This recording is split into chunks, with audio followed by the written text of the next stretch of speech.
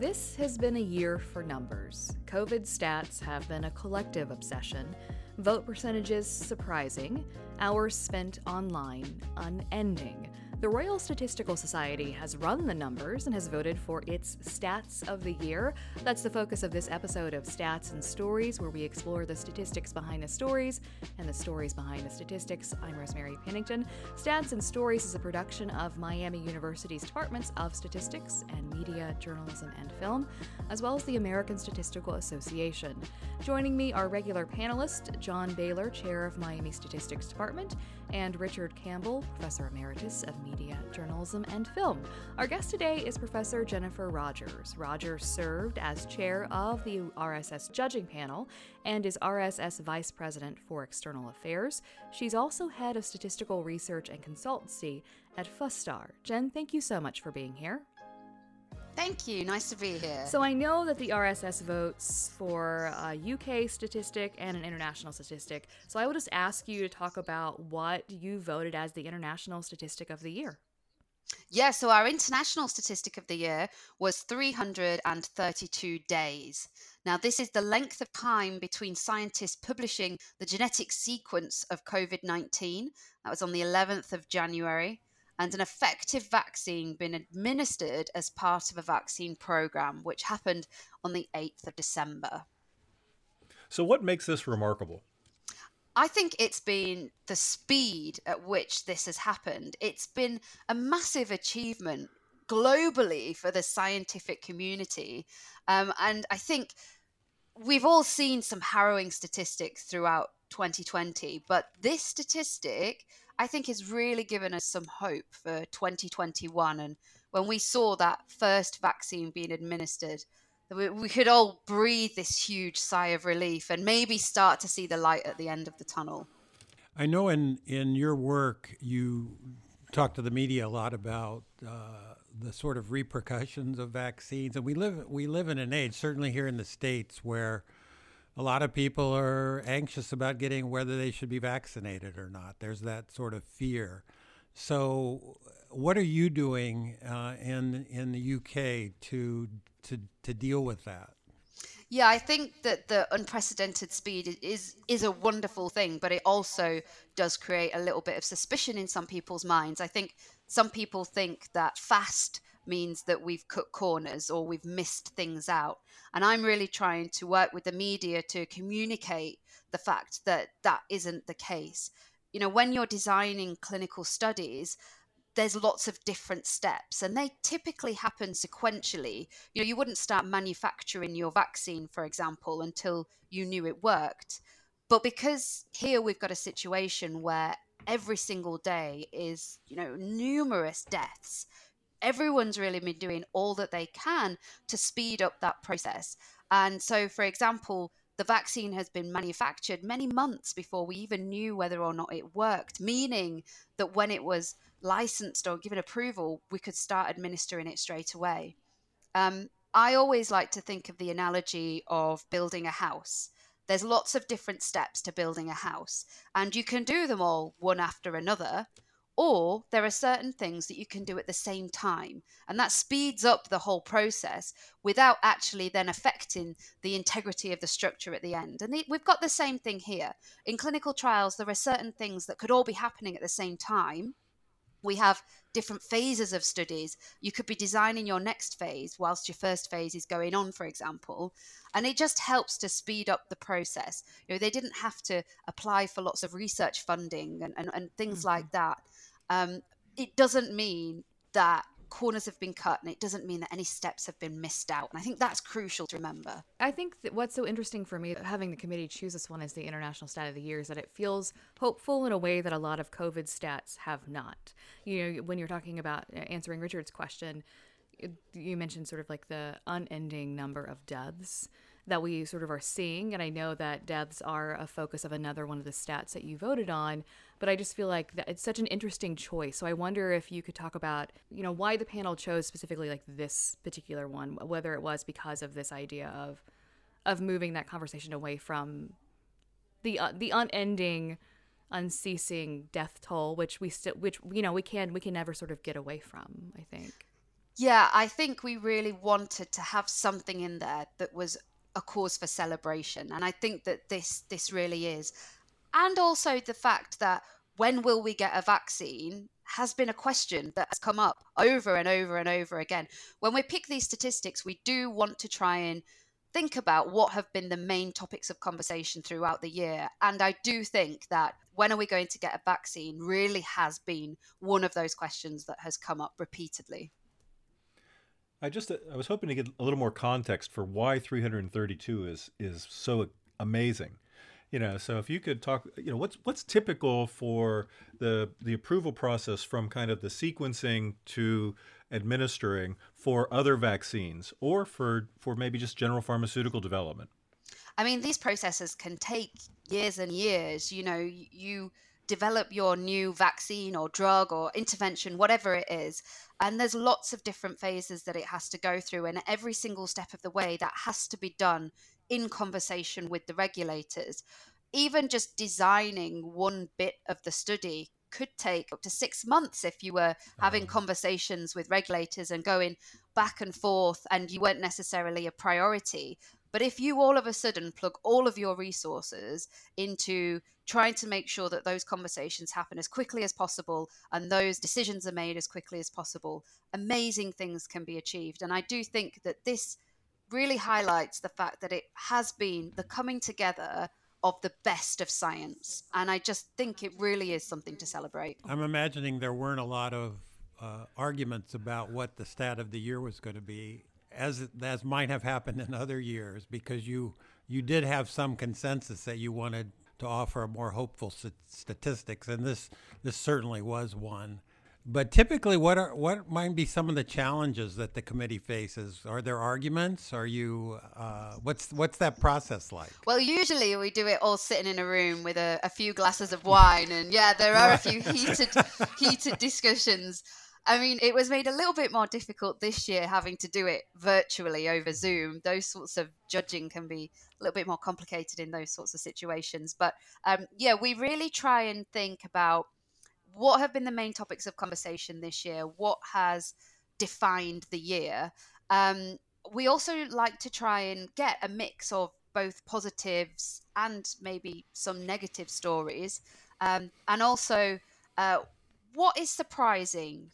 What might you not quite have thought about, or what might you look at it and think, oh, wow, never thought it would have been that big, or something like that. And I do think that we've managed to achieve that with our statistics this year. We knew sitting down that, yes, COVID was going to be a very big story, and it was, we were going to have a lot of COVID statistics.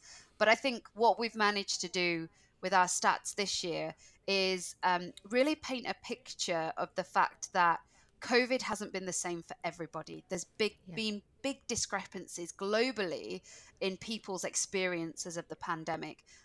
Some positive stories like this vaccine, but also there have been some negative stories as well.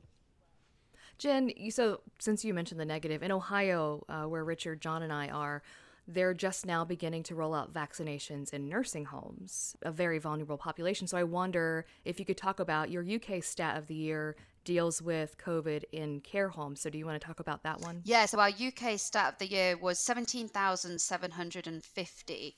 And it was the number of excess deaths across a 4-week period from the 4th of April to the 1st of May. It was really when we had our biggest peak of excess deaths. And the total number of deaths in care homes was 200% higher than the 5-year average, compared with 85% higher in the home or in the community, and 65% higher in hospitals. Now, we really wanted to promote this statistic because it highlights the importance of data quality and data transparency. Over here in the UK, in the early days of the pandemic, our news was full of footage from overcrowded hospitals in Italy, but there was devastation taking place in the UK off camera. The government didn't even start including care home deaths in the daily death count until the 29th of April. So all of this information was just being hidden from the world. And we have this hidden story from the first wave of the pandemic that the worst effects were being felt in care homes. And it just really highlights the importance of, as I said, data quality and data transparency. And, I think most people would have expected these numbers to be bad, but I think it may come as a shock to a lot of people just how high these figures were. One of the things I noticed in that statistic was it was higher in England and Wales than it was in Scotland and Northern Ireland. Why is that? I don't know. I don't know.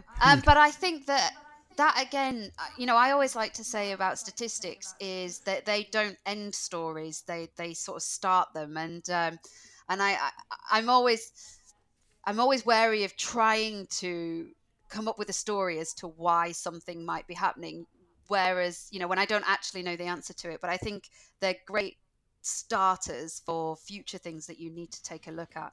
And yeah, I think there's been a real surge in this year particular as to the role of statisticians and the role of data in trying to explore this current situation and try and figure out what might be going on. Oh, that's a great quote. I like that a lot. I thought that the use of excess deaths was something that really I hadn't seen covered much in the press until this year, and I think it was one of those times that all of a sudden it's like, well, okay, we're not going to argue about whether or not in this individual case or not it was that COVID caused this, but if you just compare what's happening now to what we've seen in the past, this is what's happening. So what do you think about that kind of framing and focus as this story emerged over this year? It's been really interesting, actually, because not just looking at COVID deaths, but looking at excess deaths. We had a period in the UK where we were seeing excess deaths not just through we were seeing excess deaths not necessarily just caused by COVID. They weren't accounting for all of the excess deaths that we were seeing. We were seeing excess non-COVID deaths. And having that insight was really useful in then communicating to the general public that, for example, hospitals weren't closed. We found a lot of people weren't going to hospital because they were scared of going to hospital because they may catch COVID. We've really seen a knock-on effect of routine operations then being cancelled, people's cancer treatments then being cancelled. Framing it in terms of excess deaths overall allows us to look and identify those extra issues that are non-COVID that we wouldn't have seen if we'd just looked at COVID deaths. You're listening to Stats and Stories, and today we're talking about the Royal Statistical Society's Stats of the Year with RSS Vice President for External Affairs, Jen Rogers. Jen, we are doing this podcast via Zoom. And, as wonderful as it's been to be able to continue the podcast, it certainly has raised difficulties, as in managing Richard and John, in a way that it's a little easier when we're all in a studio together. But I was shocked by the statistic concerning Zoom that you chose as your highly commended international stat of the year. Could you talk about that one? Yeah, globally, this year, 5.5 million years will have been spent on Zoom. It's about 3 trillion minutes. It's just, incredible. We've really seen this culture shift with chunks of our lives now being played out online because of the coronavirus pandemic. Vast sections of the workforce have spent much of the year working behind their laptop screens in their home offices, and video conferencing has really played a key part in keeping the economy moving, as well as us being able to keep in touch with our friends and family. One of the things I like, we've had 2020 this year, we've seen papers written on the effects of Zoom fatigue.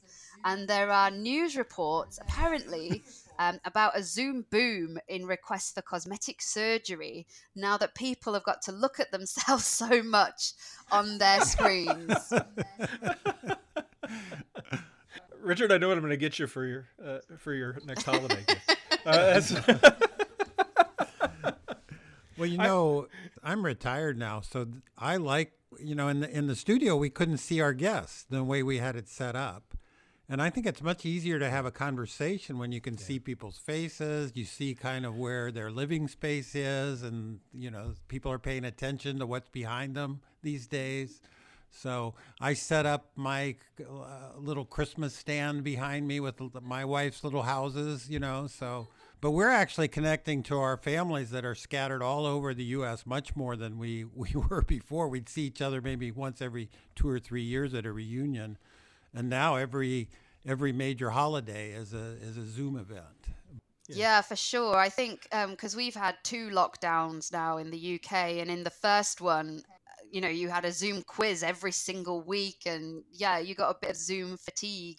The second lockdown was interesting because it was very different. That wasn't going on as much as it did in the first one. I think the excitement had kind of disappeared a little bit the second time round. But it's been really useful to just try and keep in touch with friends and colleagues and things like that. I thought what was really, really brilliant and what you all did with the selection of the highly commended awards internationally was the counterpoint. I thought that there was there's this great technology, but, and so talk about that kind of the contrast that was embedded in the other highly commended statistic. Yeah, so our other highly commended statistic really shows the polar opposite of someone's experience throughout the coronavirus pandemic. Our other highly commended statistic is 3 out of 5. Now, only 3 out of 5 people worldwide have basic hand washing facilities, according to the latest estimates from UNICEF. Now, during the coronavirus pandemic, we've been lacking an effective treatment. So countries around the world have implemented interventions such as social distancing, and washing our hands has been a key piece of advice in trying to slow down the disease transmission.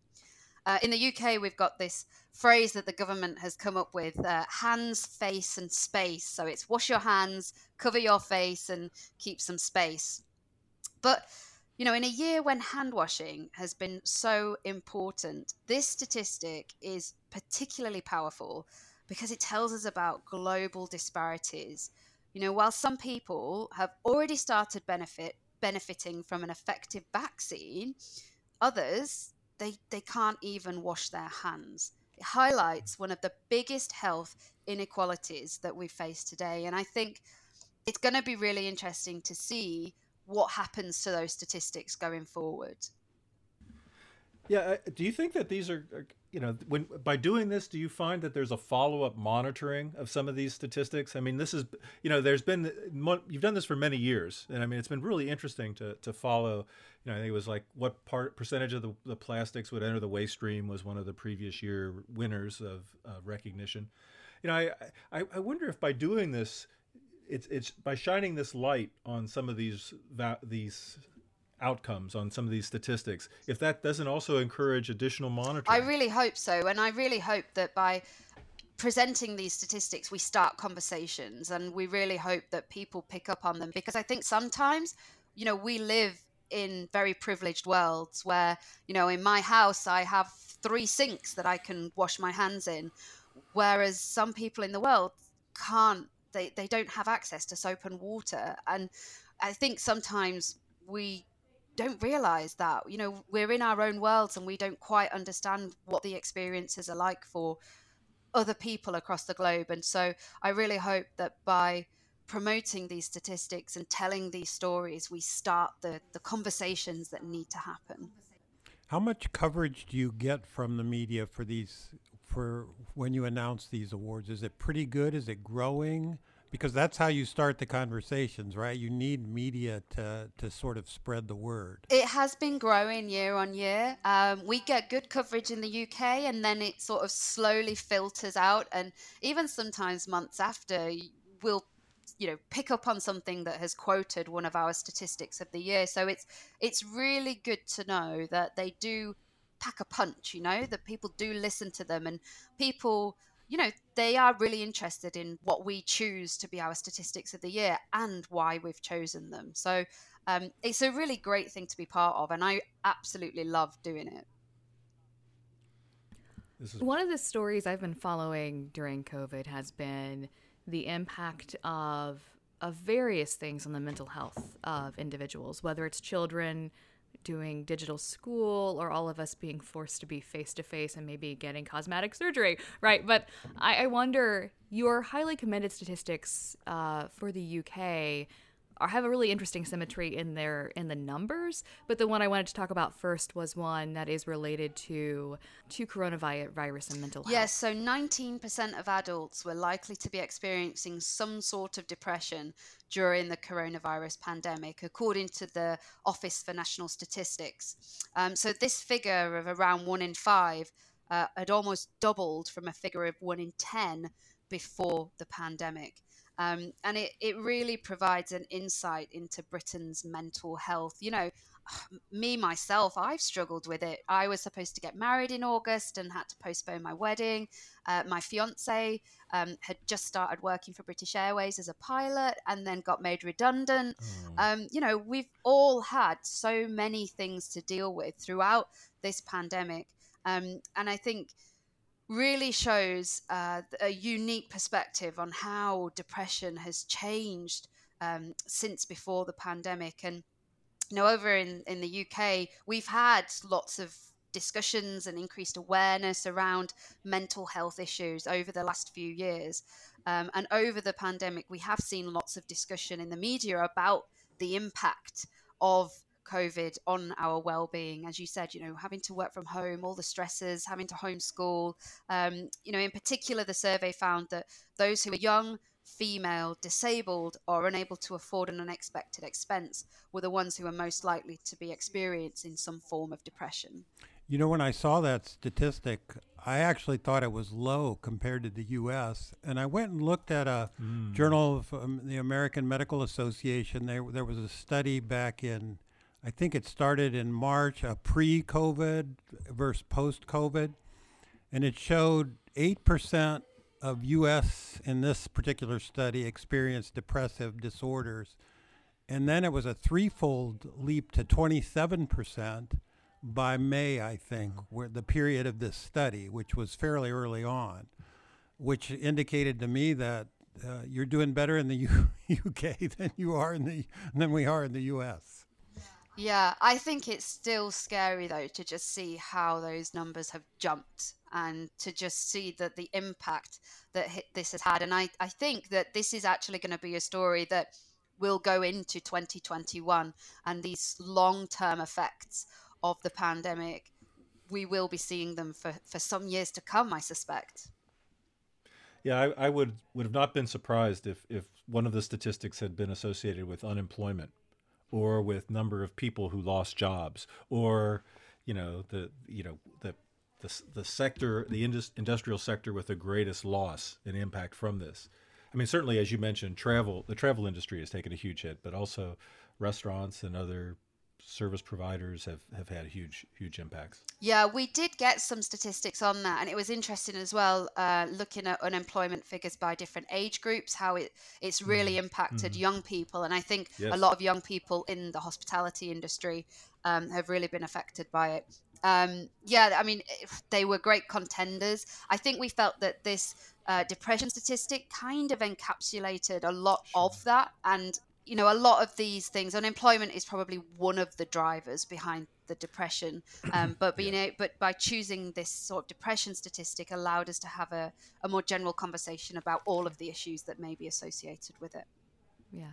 Before we go, I do want to talk about the other UK commended statistic, because as we've been in the midst of this coronavirus epidemic in the United States and globally, there's also been this global conversation around race, obviously in different contexts.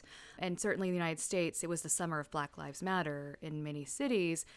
And I wonder if you could, now talk about the other 19 that appears as a UK commended statistic. Yeah, our other 19 is 19 times. And black men aged 18 to 24 in London are on average 19 times more likely to be stopped and searched in comparison to the city's overall population, according to a study carried out by University College London's Institute for Global City Policing. We here in the UK had anti-racism protests that took place as part of the Black Lives Matter movement, and that really has been a key event of 2020.